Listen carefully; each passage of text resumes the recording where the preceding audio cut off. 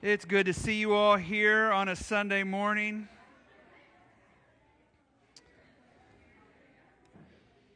Welcome to Catoosa First. We are a community of servants that love to serve the community. We do this through a number of ways, through our food and our clothing pantry and all the things that we do here in the community. We do have children's camp coming up next week, so be in prayer for that. Also, after church, if we would all like to gather around the church ACs and lay hands on them, that they do not go out during this heat, that would be greatly appreciated. I know there's so many people right now who have lost their heat, and so we pray for you if you've, lost their AC. Yeah, I say there's a little bit of extra heat to go around, I think. Okay, pray for rain maybe, that might be nice. But we're glad you're here. If you're new to Catoosa First, or it's been a while since you've been here, we like to work our way through a book of the Bible at a time, and we do that so we don't skip the hard stuff. Right now, we are currently in the book of Ecclesiastes. So if you got your Bible, go ahead and turn to Ecclesiastes chapter 7. And if I could, as you're turning there, just be honest as we usually are, this is... I've preached through a lot of the books of the Bible in the last 15 years that I've been preaching consistently through books of the Bible. This is one of the hardest ones to preach through. And the sermons have begun to feel repetitive. And that's because Ecclesiastes is repetitive. It's like, you ever seen the movie Groundhog Day with Bill Murray? And it's just going to go bad every single day until you get it right. Well, that's what Ecclesiastes does. It just gets it wrong every single week, and then until the very last chapter where then it finally gets it right. So it's been a struggle to figure out how do we navigate a book like this. Typically, if you lived several thousand years ago, you would sit down and we would just read all of Ecclesiastes together, right? Then we might...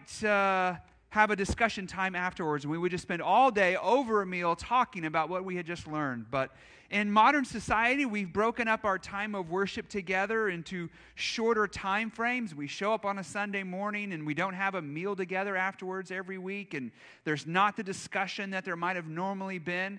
So it's harder to break this book up into kind of bite-sized chunks. So for the next couple of weeks, we will actually be going a little bit faster than you might be used to me going. I know when we worked our way through the Gospel of Luke, that took almost 2 years. But I am hoping we will be able to get through Ecclesiastes rather quickly, and then for the rest of the year be in the book of Colossians. And I don't have a time frame, but I would love to see us be able to wrap up Colossians right around the end of the year, and then maybe next year start into a big book again where we can spend several years in it. Right?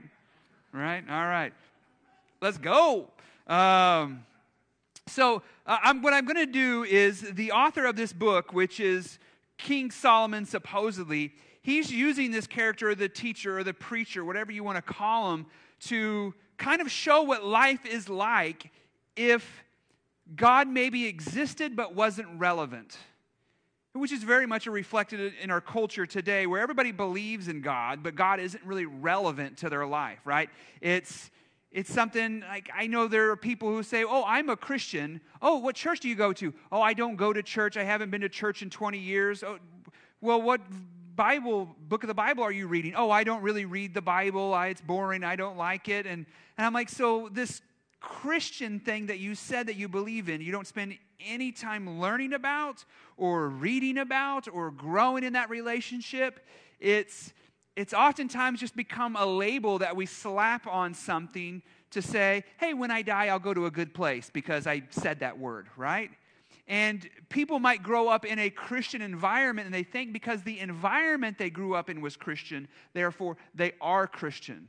And we want to stress that being a Christian is when you have made the decision to make Jesus Christ the Lord over your life. When it comes to how you live your life, I would say the three big questions, and we'll look at those three big here at the end. Who am I? Why am I here?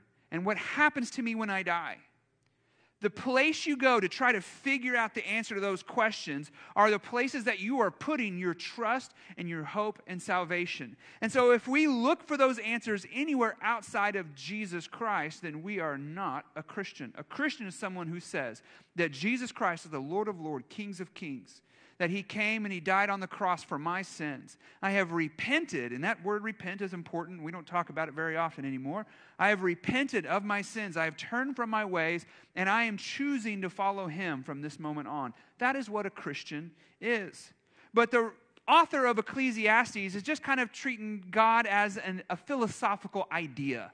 Like, sure, he's there, but he doesn't really matter. And because he views life that way, all these things kind of fall into place with that viewpoint.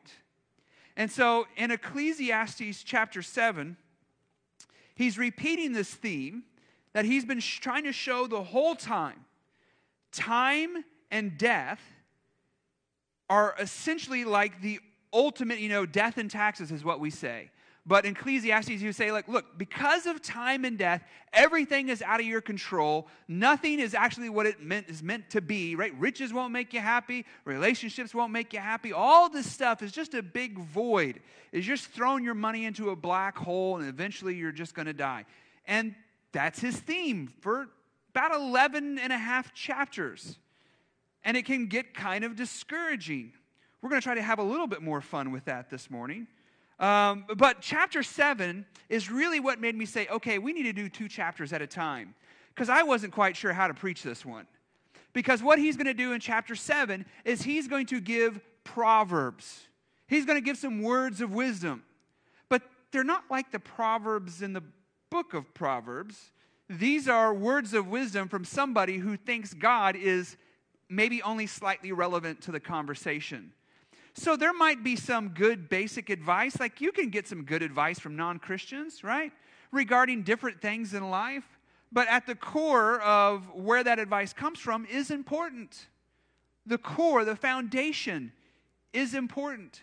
And so he'll say things like Ecclesiastes chapter 7, verse 1. If you got it, would you say I got it? So just look at the little proverb he has. It says, a good name is better than precious ointment. Well, I think that's a good proverb, right? It's a precious ointment or perfume, right? And what they would often do with oil or perfume, if you stunk, you could cover yourself in a scent, and it was basically masking the smell of who you really are, right? Like you could just cover yourself so nobody knew what you actually smelled like.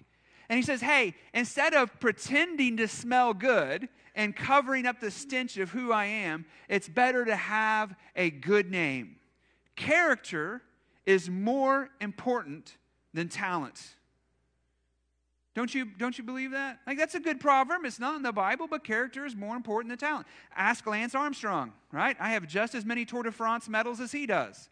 Because if your character isn't good, then your talent doesn't mean anything. So you can be really good at something, but eventually disqualify yourself if your character isn't there. So that's a good proverb. What could be so wrong about these proverbs in Ecclesiastes? And then he takes a really positive, nice, fun turn, right? He says, and the day of death than the day of birth. It is better to go to the house of mourning than to go to the house of feasting. For this is the end of all mankind, and the living will lay it to heart. Well, isn't this guy just a real fun guy to have at parties? Like, he's like, I'd rather go to a funeral than a party. It's like, well, dude, who hurt you, bro? Who hurt you? And then he keeps going. Verse 3, sorrow is better than laughter, for by sadness of face the heart is made glad. The heart of the wise is in the house of mourning, but the heart of fools is in the house of mirth. And he just keeps going on. It's advice, and I'll show you where I think he really takes a turn, and it just goes just out the window, right? Let me see here. Oh, here's another good one. Verse 21. I thought this was good. Do not take to heart all the things that people say, lest you hear your servant cursing you. Your heart knows that many times you have cursed others. It's like, so if you hear somebody say something bad about you behind your back, don't take it to heart. Because you've said bad things about other people that you didn't really mean to, right? Verse 10, why were the former days better than these? Or says, say not, why were the former days better than these? For it is not from wisdom that you ask this. That's a good proverb. It means hey, remember the good old days? You remember those good old things used to be better in the past, right? And we do this a lot. And it says, hey, the past had its problems too. Like you're just looking back through golden lenses and you feel like, oh, things in my day were better. And our kids will do the same. They'll look back on their childhood and say, things were better when I was growing up. And so there's all these kind of pieces of advice. The one that I think is a little troubling, let me see here if I can find it. Verse 28, it says, which my soul has sought repeatedly, but I have not found. One man among 1,000 I have found, but a woman among all these I have not found. He says, I'm looking for good people in the world. If there's 1,000 guys, I can find one good guy. But if there's 1,000 women, I can't find a single good one, right? So maybe we're not going to take his Proverbs to heart. So what is it that the author of Ecclesiastes is trying to show us through this preacher, through this character, as he's going on and lamenting all of this stuff, is he's trying to show that the foundation, how important that foundation is, because without God, yes, there is some good advice, but the well has been poisoned. Sam Harris is one of he was called one of the new atheists, right? There was like these 4 atheists. They called them the new 4 horses of atheism. And he still does like traveling and tours and debates and things like this. And atheism is not nearly as popular as it used to be.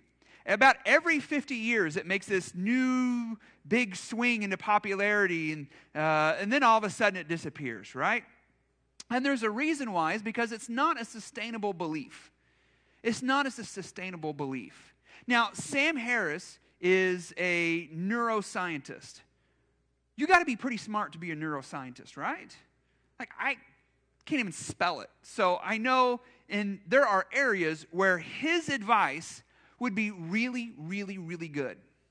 And I would actually want to take his advice on neuroscience. But because his foundation is not good, when it comes to the big picture of life, I'm not going to take his advice on certain things.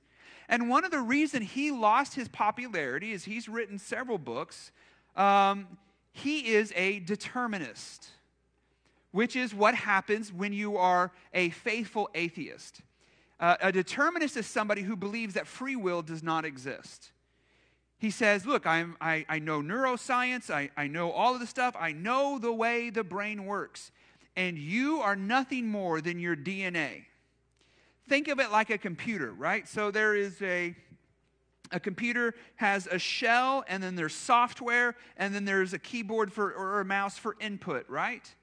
Now, if there is no God, then you're just that computer, right? Your body is the shell, your DNA is the program, and the computer is the situations around you is the input. And you would basically have no choice to how you respond to anything. You're essentially a slave and a robot to your DNA. Now, none of us believe this, especially when somebody says, sorry, I have a temper, I'm Irish. No, you're a jerk, and not all Irish have tempers, right? Like, you don't have to, if somebody tried to use their DNA as a justification for how they treated you, you wouldn't buy it because you're smarter than that. But then, why is it somebody so smart as Sam Harris, who argues against God, but also argues for the idea that he has no choice whether he's an atheist or not? And I have no choice whether I'm a Christian. It's just my DNA. I'm just a program, and just my input has told me what to say or what to believe. He writes books that he expects people to freely buy. But yet, he would say something so ridiculous as, I do not believe in free will. I have no choice in anything that I do. Why can you be smart, but not intelligent? I don't know. I don't know another way to say it, right? How can you have all of that wisdom on one aspect, but then totally fail when it comes to the big picture? It's what Ecclesiastes is teaching us. If you get rid of God, things fall apart really, really quick. If you kick God out of culture, if you kick God out of your job, if you kick God out of your family, whenever you get rid of God, things fall apart really quick. And so the author of Ecclesiastes, or the New Testament, says it this way. Maybe you're familiar with this way. That there's two different ways to build your house. If you were going to go and you were going to begin a new home building project, one of the first things they're going to do is come and check the foundation, and they have to pour that foundation perfectly. You can either do all the work to have a good foundation before you ever start building your house, or you can say, you know what, just start building the house. We'll deal with the foundation later. That's not good. My brother, he has a house near a lake, and the house was beautiful. And all of a sudden, because it's near a lake, what happens to the foundation is it starts to move, and they have a swimming pool, and then that pool cracks, and then the water goes everywhere, and then their house is cracking, and then you got to pay for all these pillars to be put in under your house, because the foundation is the most important part of everything. The foundation of this church, the foundation of your life, the foundation of your relationships, the foundation of your home matters more than what color you paint the walls.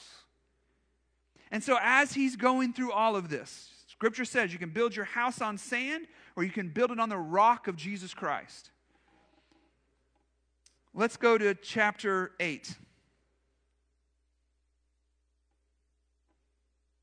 Chapter 8, and he's going to kind of sum up his kind of attitude towards life. Let's start with verse 15.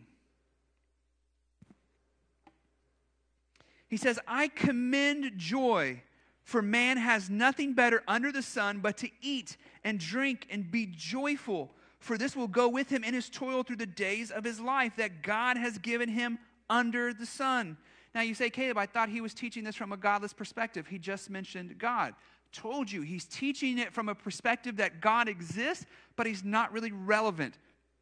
And that term, under the sun, it's not under the heavens where God rules and reigns. It's under the sun where you're in charge.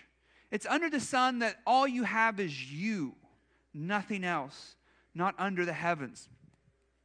So he's keep going. We'll finish chapter 8. When I applied my heart to know wisdom and see the busyness that is done on earth, how neither day nor night do one's eyes see sleep. Then I saw all the work of God, that man cannot find out the work that has done under the sun. However much man may toil in seeking, he will not find it out. Even though a wise man claims to know, he cannot find it out. So he's going through all of these questions and he's trying to wrestle. And he says, even being smart and wise doesn't give me the conclusions to the big answer.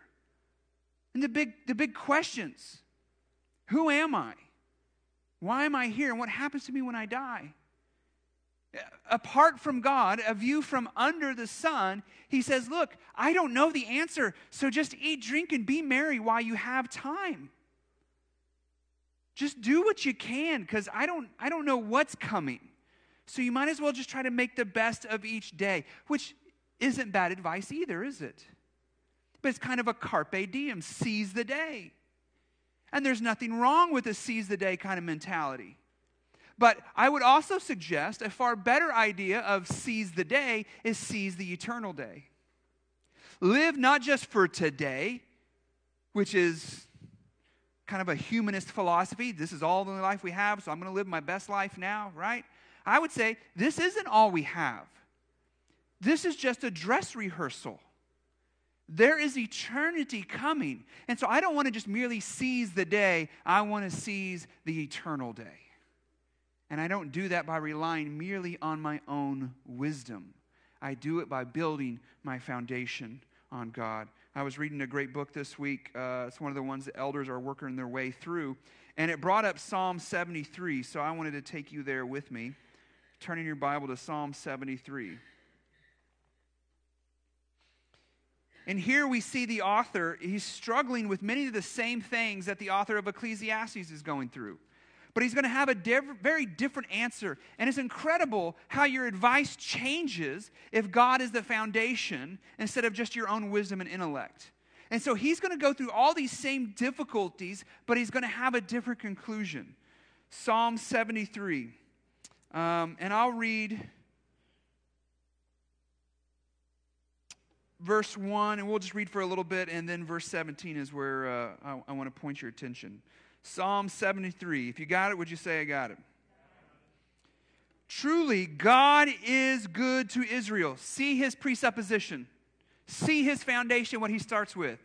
He's about to lay out a whole bunch of difficulties, but he begins with, God is good. Now, I don't understand my situations. I don't know what's going on. I don't know how to deal with it, but I know this much.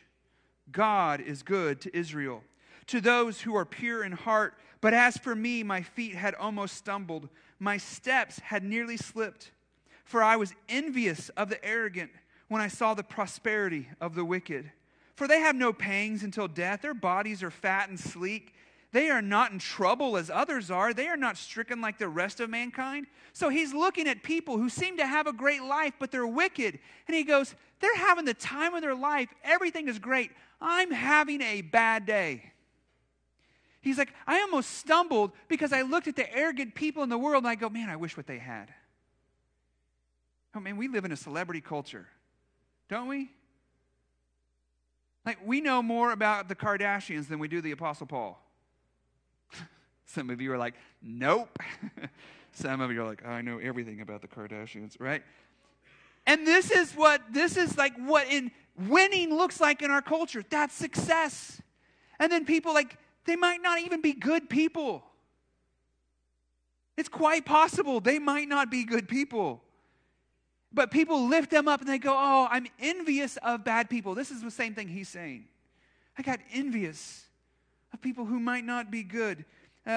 Verse 5, they are not in trouble as others are. They are not stricken like the rest of mankind. Therefore, pride is their necklace. Violence covers them as a garment. Their eyes swell out through their fatness. Their hearts overflow with follies. They scoff and speak with malice. Loftily, they threaten oppression. They set their mouths against the heaven, and the tongue struts through the earth. So not only are they against all the people on the earth, they're also against God, right? So he's just describing kind of the worst thing, and he is struggling because he doesn't know how to categorize this in his mind. Why is it bad people seem to do so good, and here you're trying to just love Jesus and love your neighbor, and you got sickness and poverty and all the stuff that follows along. But notice, verse 16. But when I thought how to understand this, it seemed to me a wearisome task until I went into the sanctuary of God, and then I discerned their end. He says, I was trying to figure out how this world works. That's what Ecclesiastes is. It's trying to figure out how this world works. I'm trying to understand the big picture things. It doesn't make sense to me half the time. I don't know what's going on. And it seemed too big of a thing for me to understand. And he says, until I went to the sanctuary. This is another way of saying, until I got on my knees and started to pray. Until I actually went to the source. Until I went to God. And say, God, I don't get it. I don't understand. Why is it the world is the way it is? And then God begins to give him that wisdom.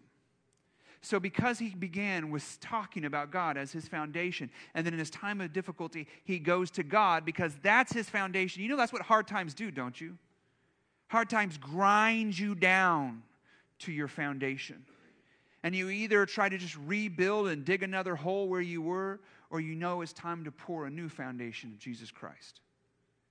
Hard times will push you down and test and see what that foundation is. I want to close by simply asking for you to consider this week, what are your foundations? Can you have good friendships apart from Christ? Absolutely. You can have good friends. But if Christ isn't the foundation of a friendship, that friendship only goes so far. You know, I found it really, really hard as I gotten older. Because at the time when you tend to make most of your friends, high school, college, right? A lot of you, those are still the same friends you have today. It's hard to get friends as an adult. And some of you still have, I wasn't a Christian then. And as I became a believer, I just noticed that as I pursued Christ and stopped pursuing the party, All those friends left. But the friendships that were built on the foundation of Jesus Christ tend to be the strong ones. Because we can actually talk to each other about difficult things. We can encourage each other. We both desire to see each other grow in our relationship with Christ. So there's encouragement and accountability. Marriages, I don't do tons of marriage counseling, but we do a lot of premarital. My wife and I have done premarital counseling for so many years. And we've seen so many couples. And we tell them over and over and over again, it takes 3 for the 2 to become 1. And every marriage that I've seen that is built and established on the firm foundation of who God is and His Word has a much, much better chance of making it than those who don't. Let me do a survey. How many of you have been married here for at least 20 years? Raise your hand. How many of you have been married for at least 30 years? Raise your hand. Have we have anybody here married for at least 40 years? Do y'all know how rare that is? In our culture today, do you know there are very few people that you will see, that your kids, your grandkids will know, people who have been together for 40 plus years, unless they're in church. I used to hear all the time that, the divorce rate within the church is the same as outside. Actually, upon further investigation, that is a totally myth. It's a myth. The divorce rate within churches is much, much lower. Well, because, man, you want to figure out in life, there are few decisions as important as who do I marry? You want to have a good marriage. The foundation is Jesus Christ. You want to have good finances? It's not about having a lot in the bank. It's about having Jesus Christ as Lord over your finances. Doesn't mean you're going to be rich. It means you'll be okay no matter what. It means you'll be okay because your identity and your self-worth isn't going to be in your money. Right? So in all your friendships, your relationships, your work, all of that stuff, that foundation has to be laid, and it has to be laid well. Like, spend more time thinking about the foundation than what color to paint the walls. Fortunately, we just live in the culture that just says, we'll figure that out later. But this is why we gather together, to look through Scripture, to remind ourselves that a relationship built upon the foundation of God is one that will last. Because life doesn't make sense without God. There is no ultimate truth unless God exists. God has gone to a lot of trouble to make Himself known to you and I. You realize that, right? Like, for thousands and thousands of years, we've had His Word. Before we had the completed Bible, we had His prophets and we had His apostles who, if you doubted that they represented God, they would bring somebody back from the dead, right? Like, they could do incredible things. And we have evidence of Jesus Christ existing and rising from the tomb. This isn't a faith where we have to disconnect our brain, that we can love God with our heart, soul, mind, and body, that we can test and taste and see that God is good. It's because of the work that Jesus Christ has done. That is the foundation for us. It is the foundation for us. We celebrate that foundation every single week when we take communion. It is His body broken for us, His blood spilled out for us, so that we could be a new creature, a new creation in Christ Jesus, and begin to build the foundation for the rest of our lives. Amen?